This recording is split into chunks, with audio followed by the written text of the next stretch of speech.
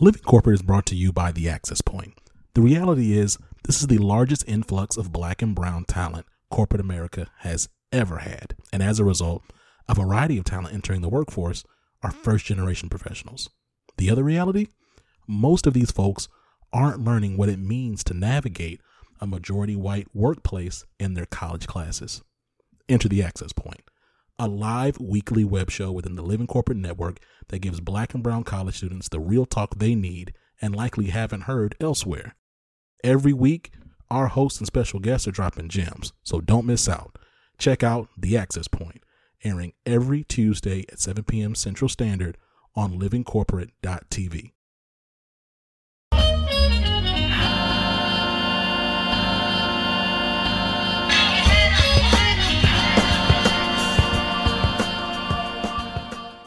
Good evening, everybody. Hello. It is The Break Room. We are back for, I don't even know how many episodes now.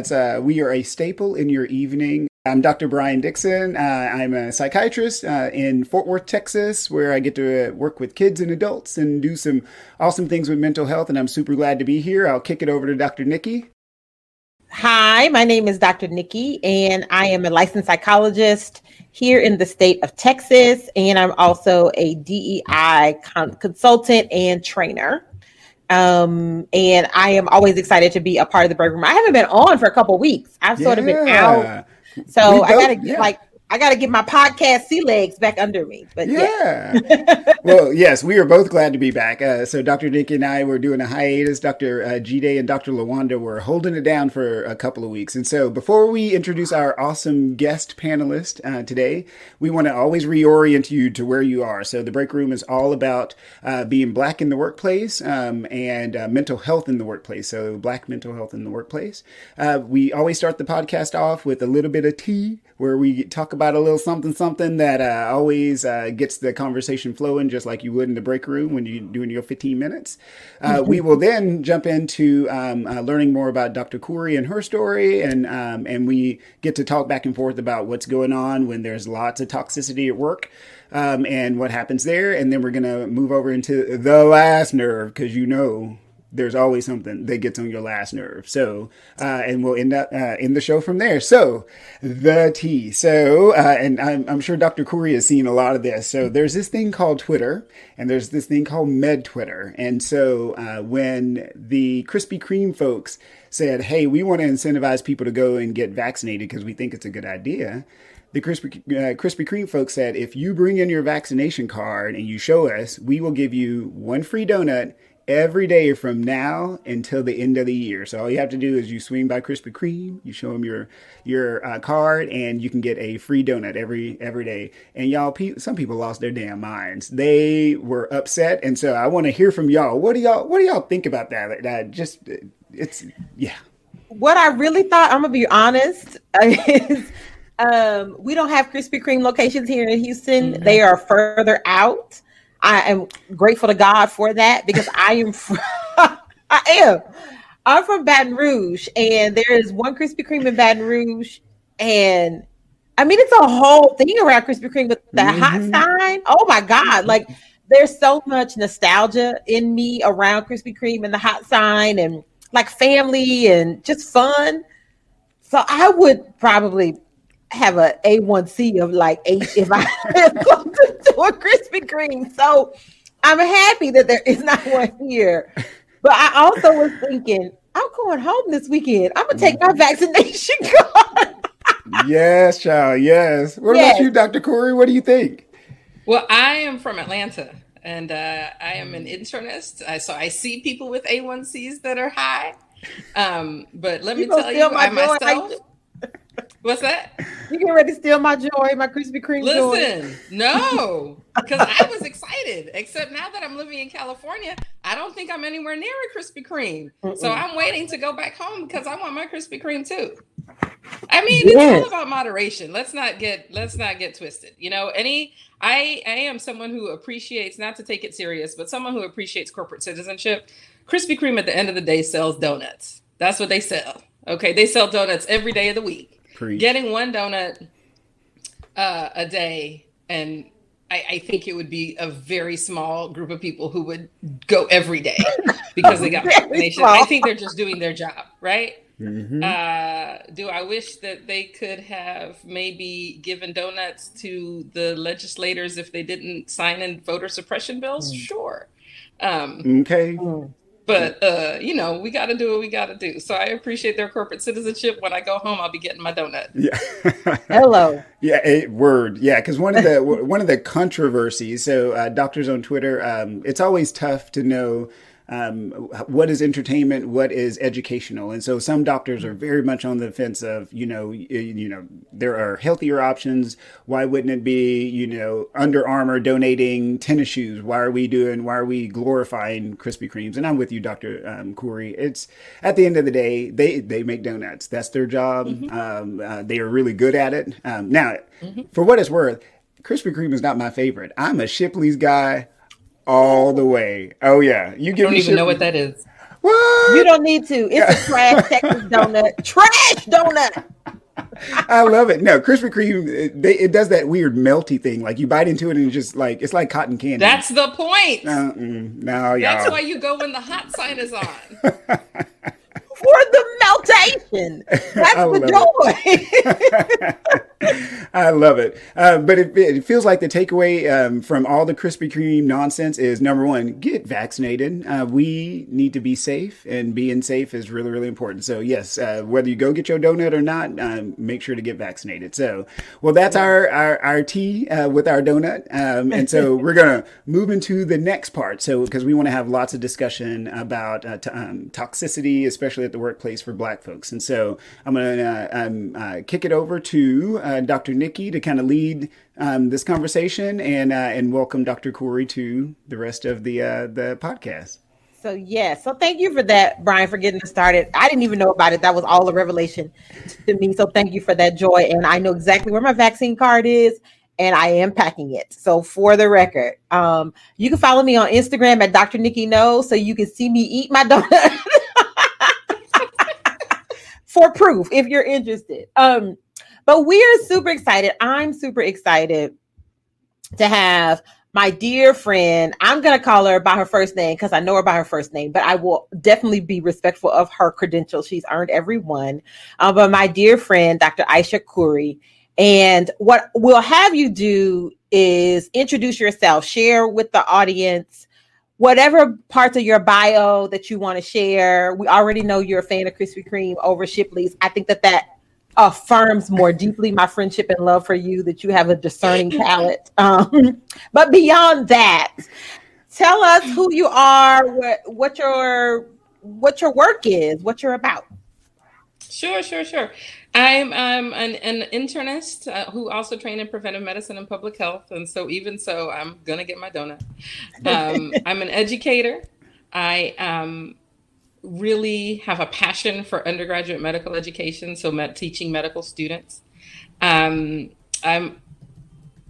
from Atlanta, so I'm a child of the civil rights movement, and very much been inspired throughout my life by John Lewis and all of the other great, incredible leaders that Atlanta produces. Most recently, Stacey Abrams. Mm-hmm. So in 2019, I was recruited by Kaiser Permanente Bernard J. Tyson School of Medicine to be founding faculty. This was a unanimous offer. The leadership at the time was very excited about me. And one of the things that attracted me to move from Atlanta to California, away from my family, my friends, my church community, was because the school was supposed to be dedicated to equity, inclusion, diversity. It's written into the values, the mission, the vision of the school. The school was renamed after Bernard Tyson, who was someone definitely dedicated to racial equity. And it's definitely something that they use in all of their social media. My kind of med Twitter claim to fame at Aisha Khoury on Twitter was that within 9 hours of having a discussion on bias and race and gender health disparities with my med school class, subject I was asked to teach as a moderator, I was suspended because of a quote complaint about the class. My students came out in support of me unanimously. 91% of the student body wanted me back. And after 16 weeks of a supposed investigation, I finally came out on Twitter and shared my story. That was December 10th. And following that, I was eventually dismissed. So my claim to fame is being suspended and dismissed for talking about bias and racial health disparities at a medical school. We're not going to claim that. What we're going to claim is, and this is my advocacy. This is because that's not your legacy. I am firmly of the belief that this is an important part of your story, but I do not believe this is your legacy for lots of different reasons. But for one, whenever I hear you talk about your experience so far, whenever I hear you talk about your identity as a doctor, you talk about yourself in terms of being an internist and educator. That piece is always a part of how you see yourself.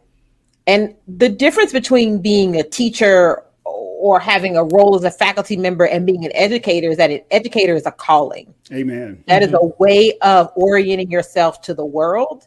And because of that, and because of what I know of your character, I'm convinced that this is a very unfortunate, uncomfortable, heavy, negative experience that you've had, but it is not your legacy.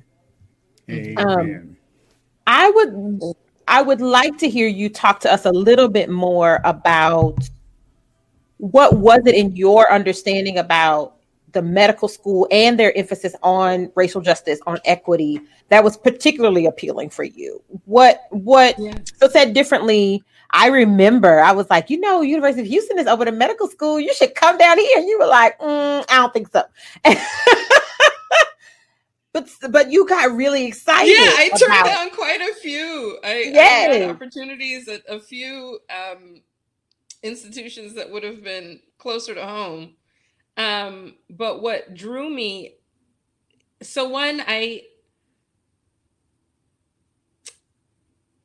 Bernard Tyson is someone who I'd gotten to meet in person. And he just leaves such an impression in terms of his leadership. And he's someone who, as a Permanente physician, I had been able to observe.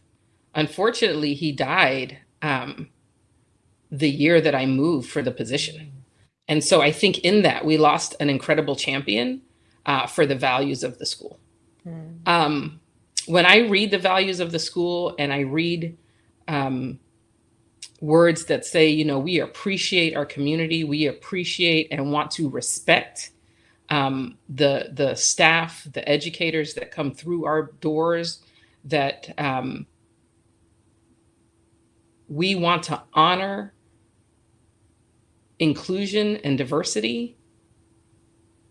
And we are, again, if you look at all of the social media, whether it is from the dean, the senior associate deans, the school at large, they have placed such an emphasis on values that resonate with me as a Black woman who grew up in America to become a physician, a child of a civil rights movement.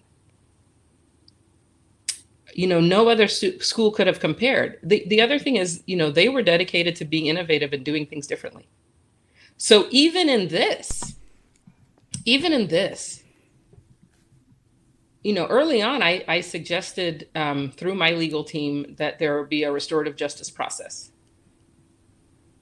Even in this, I thought, here is a chance to really show leadership, right?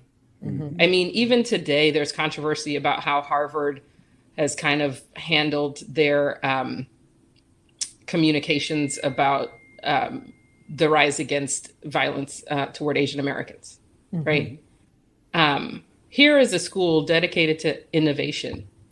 Here's an opportunity. This is something bad that happened to me, right? There was no due process. This was personally devastating. And even then, I am still suggesting a restorative justice process because I want to be part of that dream. I want to be part of fulfilling those values. So there really was, there really was nothing else for me. Culture is built from the ground up. And if I was going to be able to be there early on, I hoped that I could influence the culture. And I had hoped that other people were similarly attracted by the mission, vision, and values of the school. Yeah, and Dr. Corey, I would love to hear you speak on that attending student relationship. So I'm teaching at one of the local medical schools as well, and I remember being a medical student and being on campus and being around your attendings, especially if you saw an attending of color. I'm like, oh my gosh, a Black doctor, this is awesome.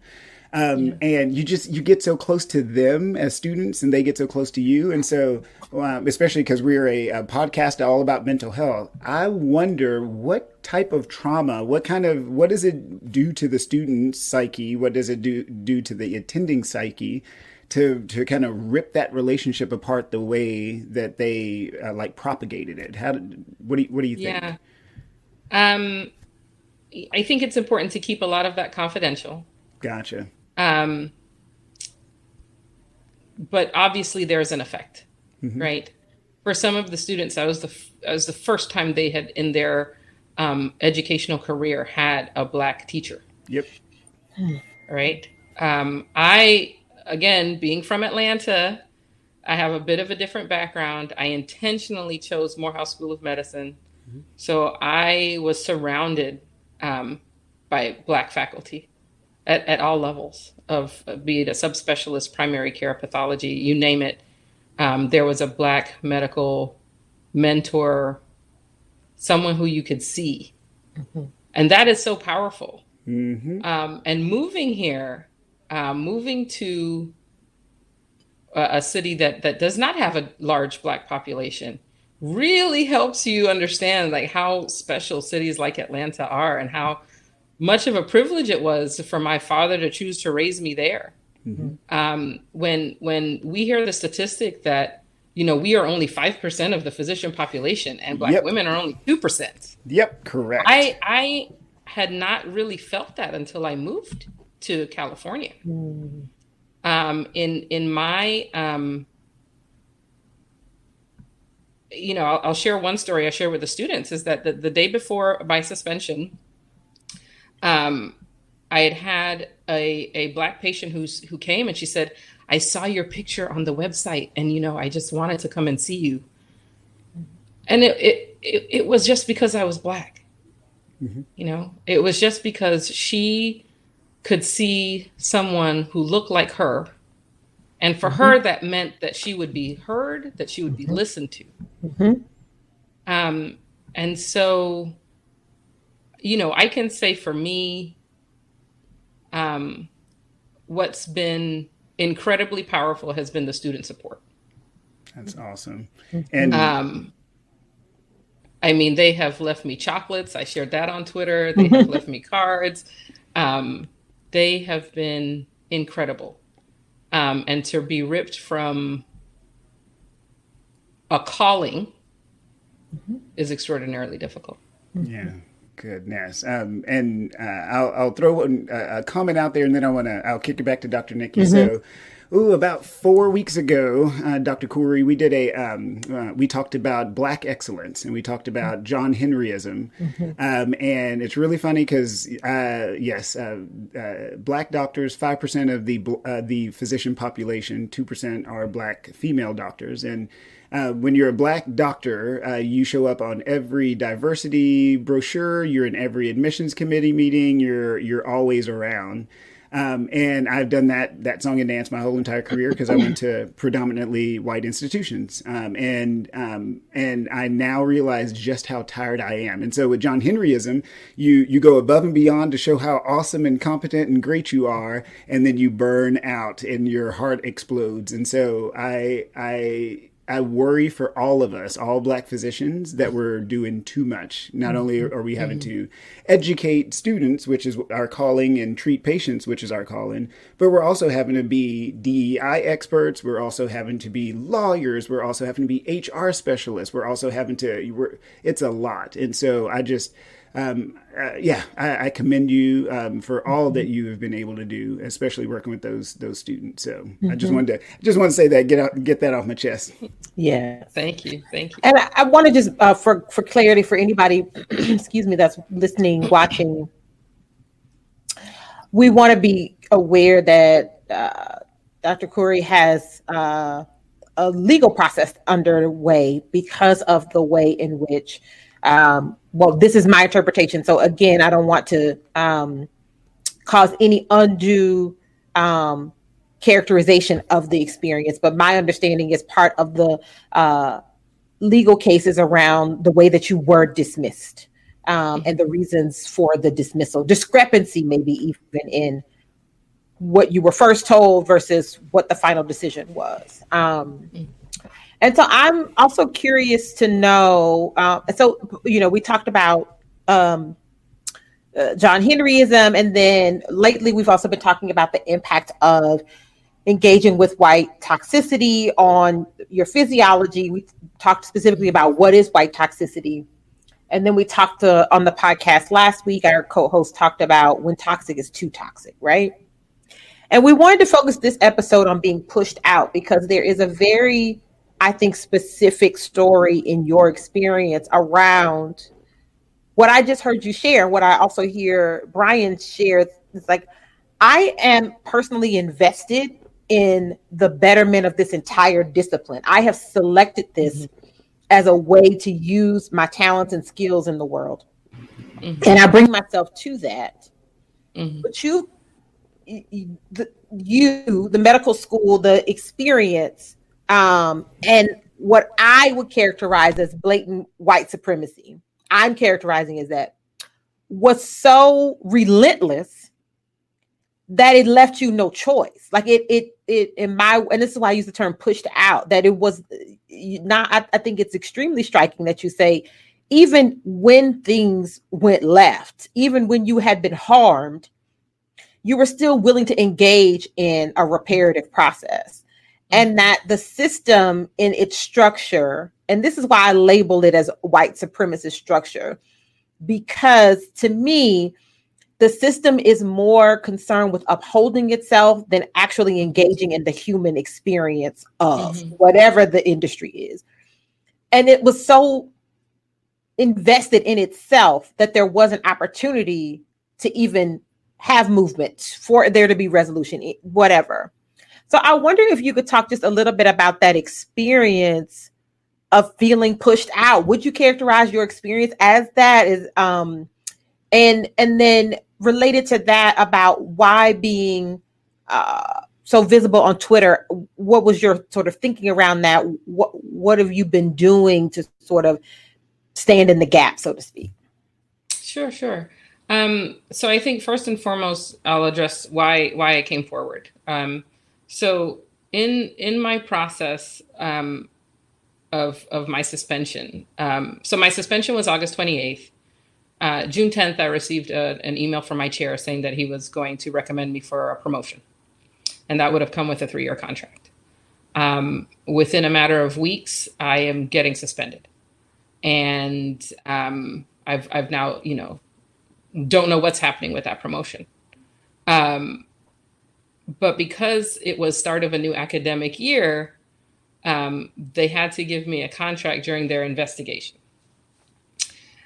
So they gave me a contract for 6 months, and that's supposed to end on December 31st.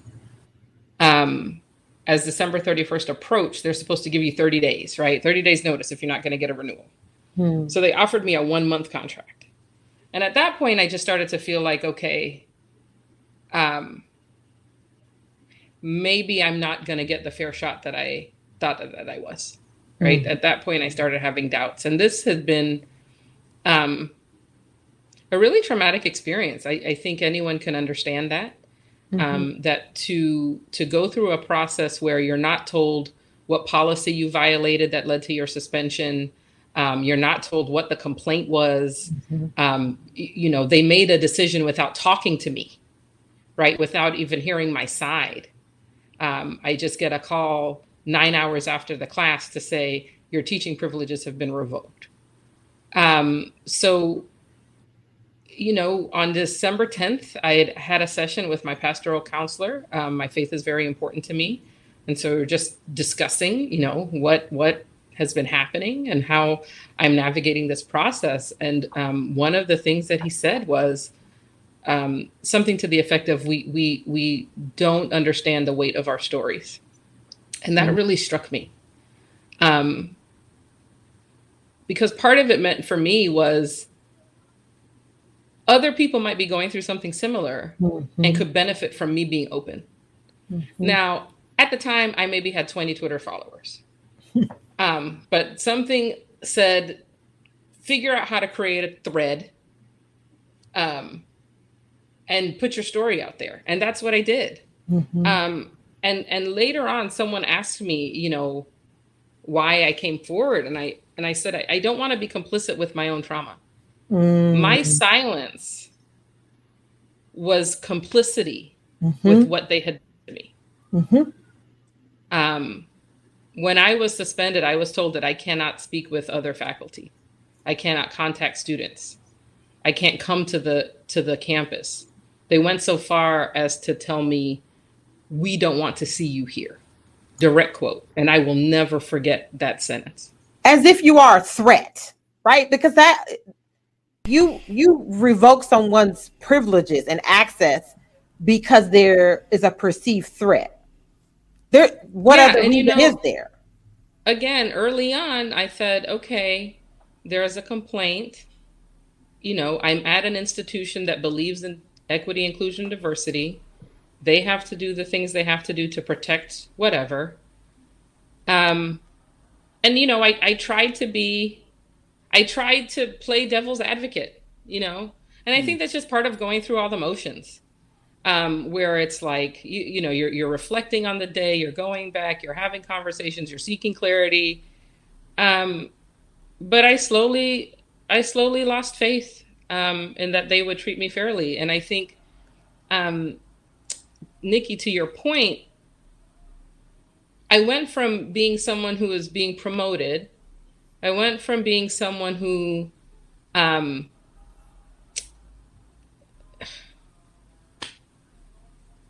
in some ways was appreciated for the work that I had done, and the promotion shows that, right?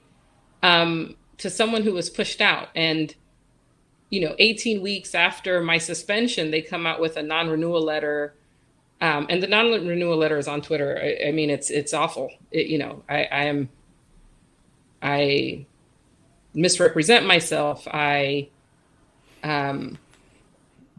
else did they say? I have poor judgment. My work product was poor. And that one was so stunning because they used all of my curriculum. Even after they published that letter, they were still using the curriculum I wrote with very little change. Right? Sorry, I'm getting a bit emotional. So I hope that kind of addressed what you asked. But it's just, it's stunning to go through. It's stunning to go through the juxtaposition, because it's as though the time that I had there was not reality, which I guess is where the gaslighting comes in, right? I couldn't get it out fast enough. That is where, and I really want everybody to sit with the significant impact of that gaslighting part. It is that, so there's this other concept from sort of the sociological world called cultural imperialism, as one of the ways in which people who are, or systems and people that engage in oppression, they use this tactic. And cultural imperialism is this idea that I determine what is real, right, valid, and true. And you either adhere to that, or you are out, you are othered, you are decentralized, you were marginalized, you were put out. And in my experience and listening to you share your experience, it's that gaslighting that is they are trying to, in some sense, indoctrinate you into their reality. And you very much are grounded in reality and saying, that is not what is happening, right? I mean, for you to go from saying you are being suspended because of what happened in the classroom to a dismissal letter that includes not that conversation at all. And then all of their social media vehemence that it has nothing to do with that. Make it make sense. And it doesn't. Yeah. And I think the real impact of racial trauma, and I want to name that for you, and I want to honor always how impactful and devastating this experience has been for you. But the part about racial trauma that makes it so devastating, that makes it traumatic, is that you were still getting up every day trying to do your best. You are still getting up every day trying to be grounded in reality and do all the things that not only you have been sort of socialized to do, but you are called to do. You are trying to do it. And there's this constant sort of dismissal, this constant attack, this constant unnamed attack, right? Because the other thing that we talked about in terms of white toxicity was like the politeness around it, the niceness around it. We're not going to just come out and say that you made us uncomfortable or that you made someone uncomfortable by having them reflect on racism in medicine. We're going to say, it's best that you don't show up here. And then when you take offense to that, well, I said it politely. Exactly. I wasn't harsh, I think one of the, in that is if you read my suspension letter, which is again also on Twitter, I'm addressed by my first name. And I think, especially being Black in this country, your name is so important. Right. And even when I asked, as we're going through this very serious process that's devastating to my career, please address me formally. There is this response about the culture of the school and how we and it's it makes you, how is this an issue, right? If I as a provider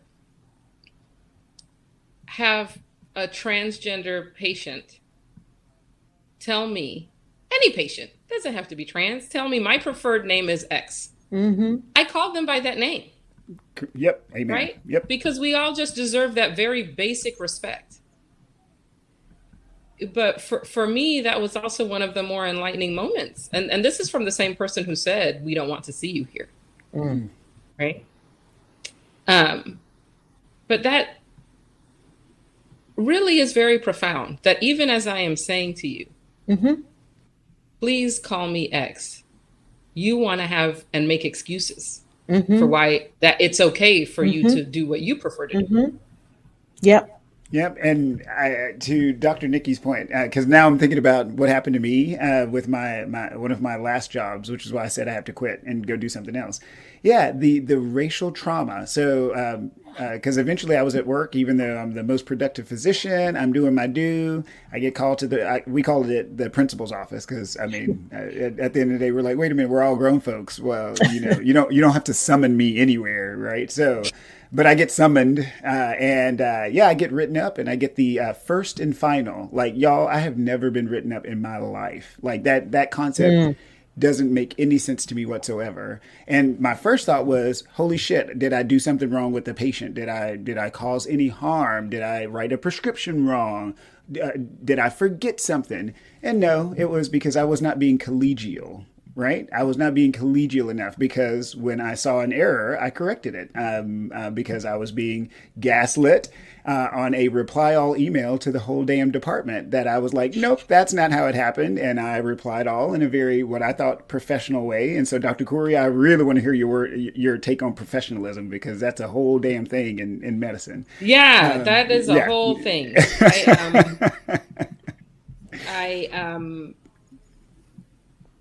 Oh, you made so many good comments, and I was trying to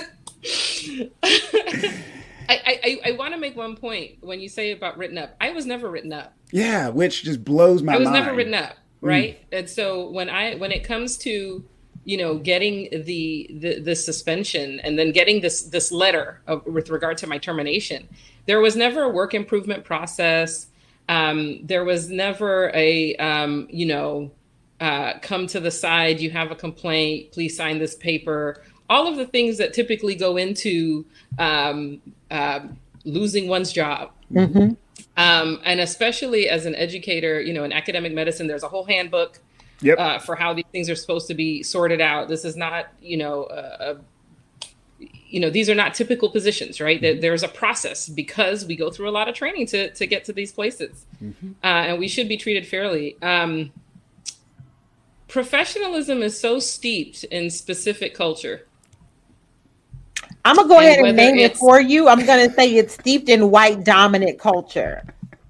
And in particular, it's steeped in white male heteropatriarchal culture. If we won't get specific with it, it's just the Karens learn how to work it sooner than we do because they get indoctrinated from birth than we do. Right. So professionalism is not about your merit. It's not about your work. It's not about your ethic, your productivity. It's not about your intelligence.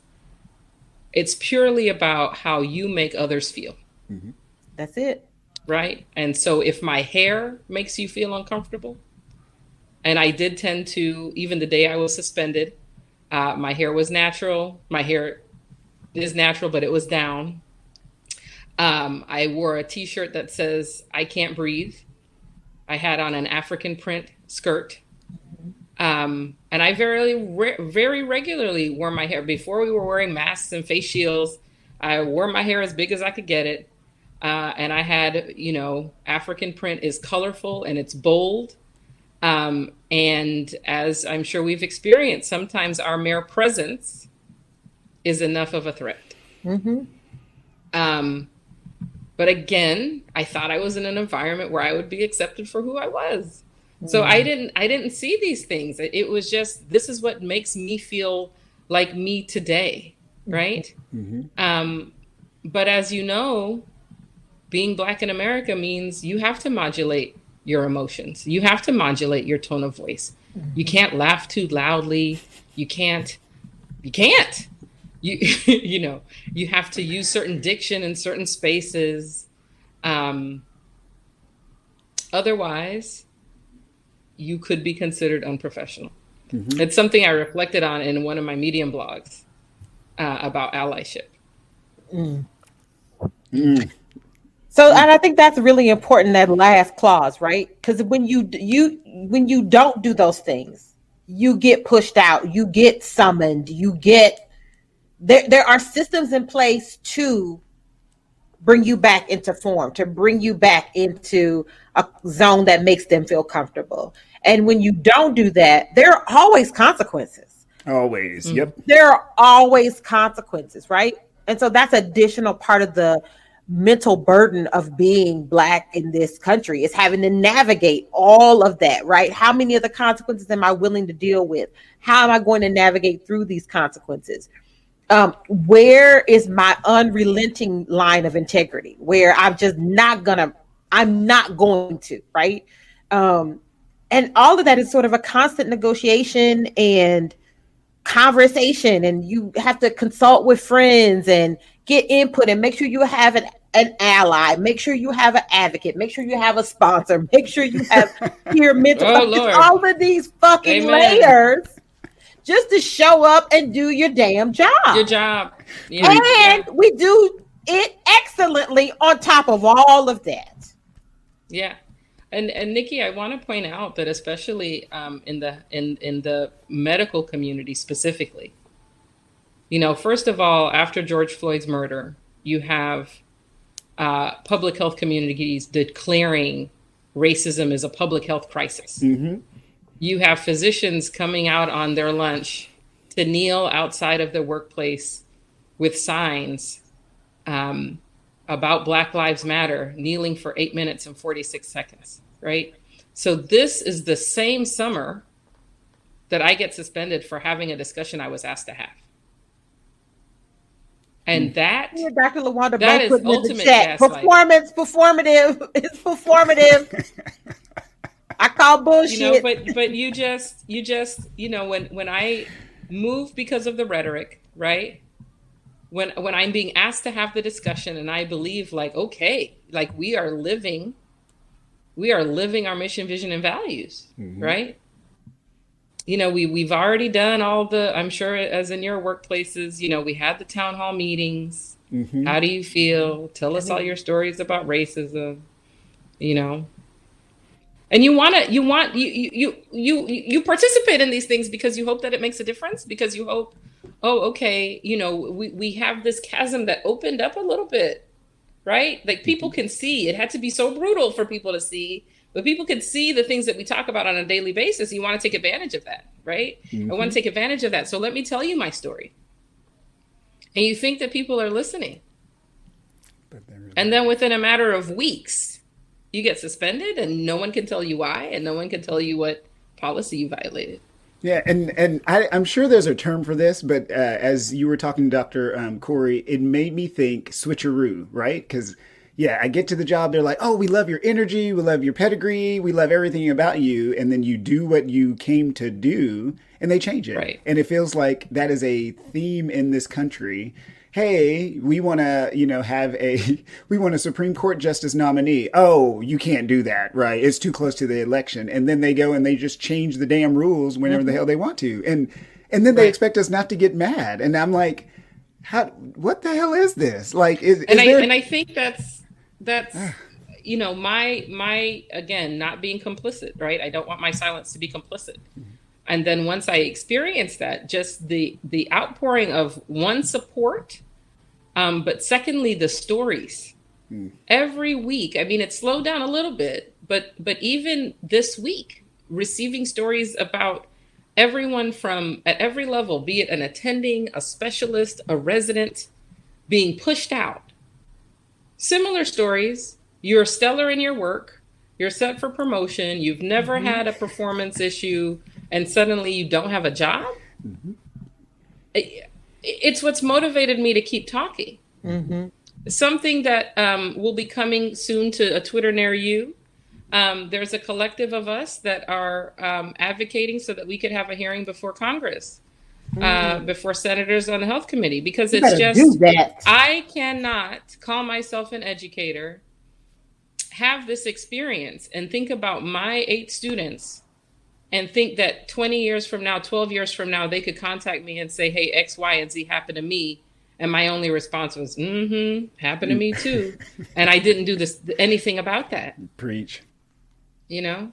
So I can only do as much as I can in every way I can to make noise about this issue.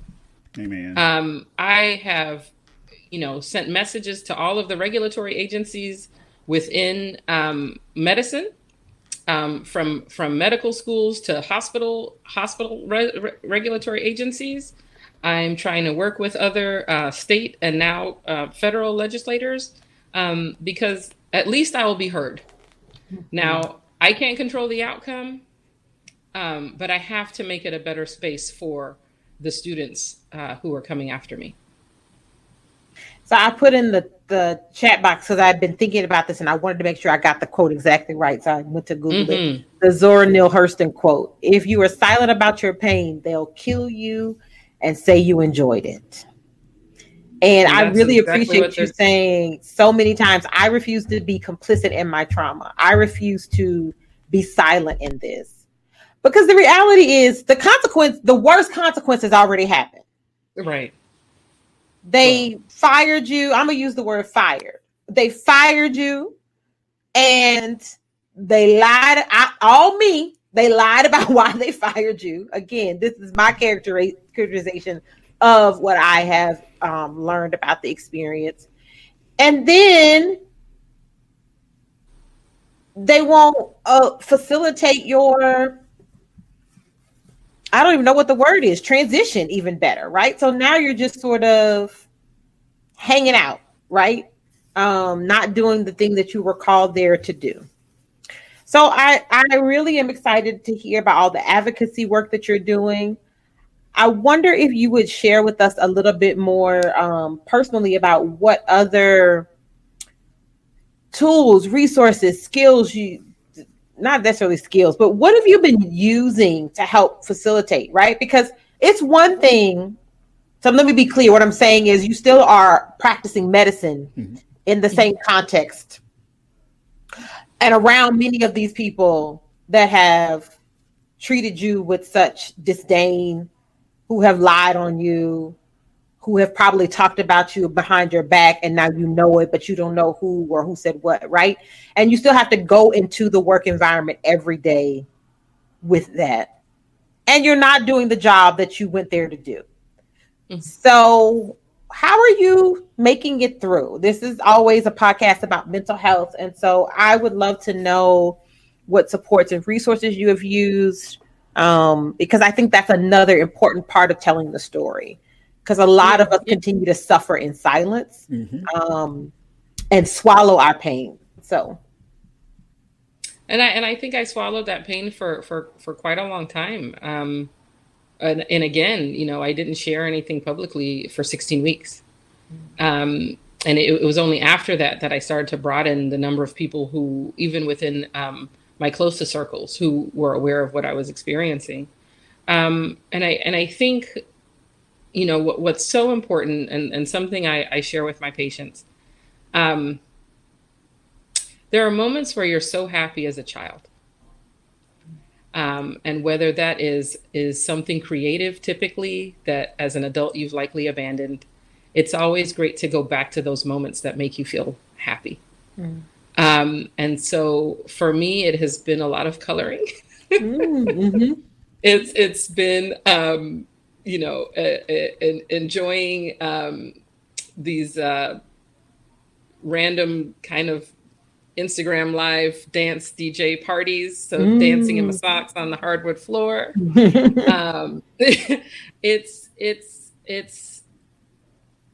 It's talking to your elders, wherever those elders are. It's not necessarily someone who's older than you, but maybe someone who's had similar experiences that you've had, you know, and a lot of that is engaging on Twitter.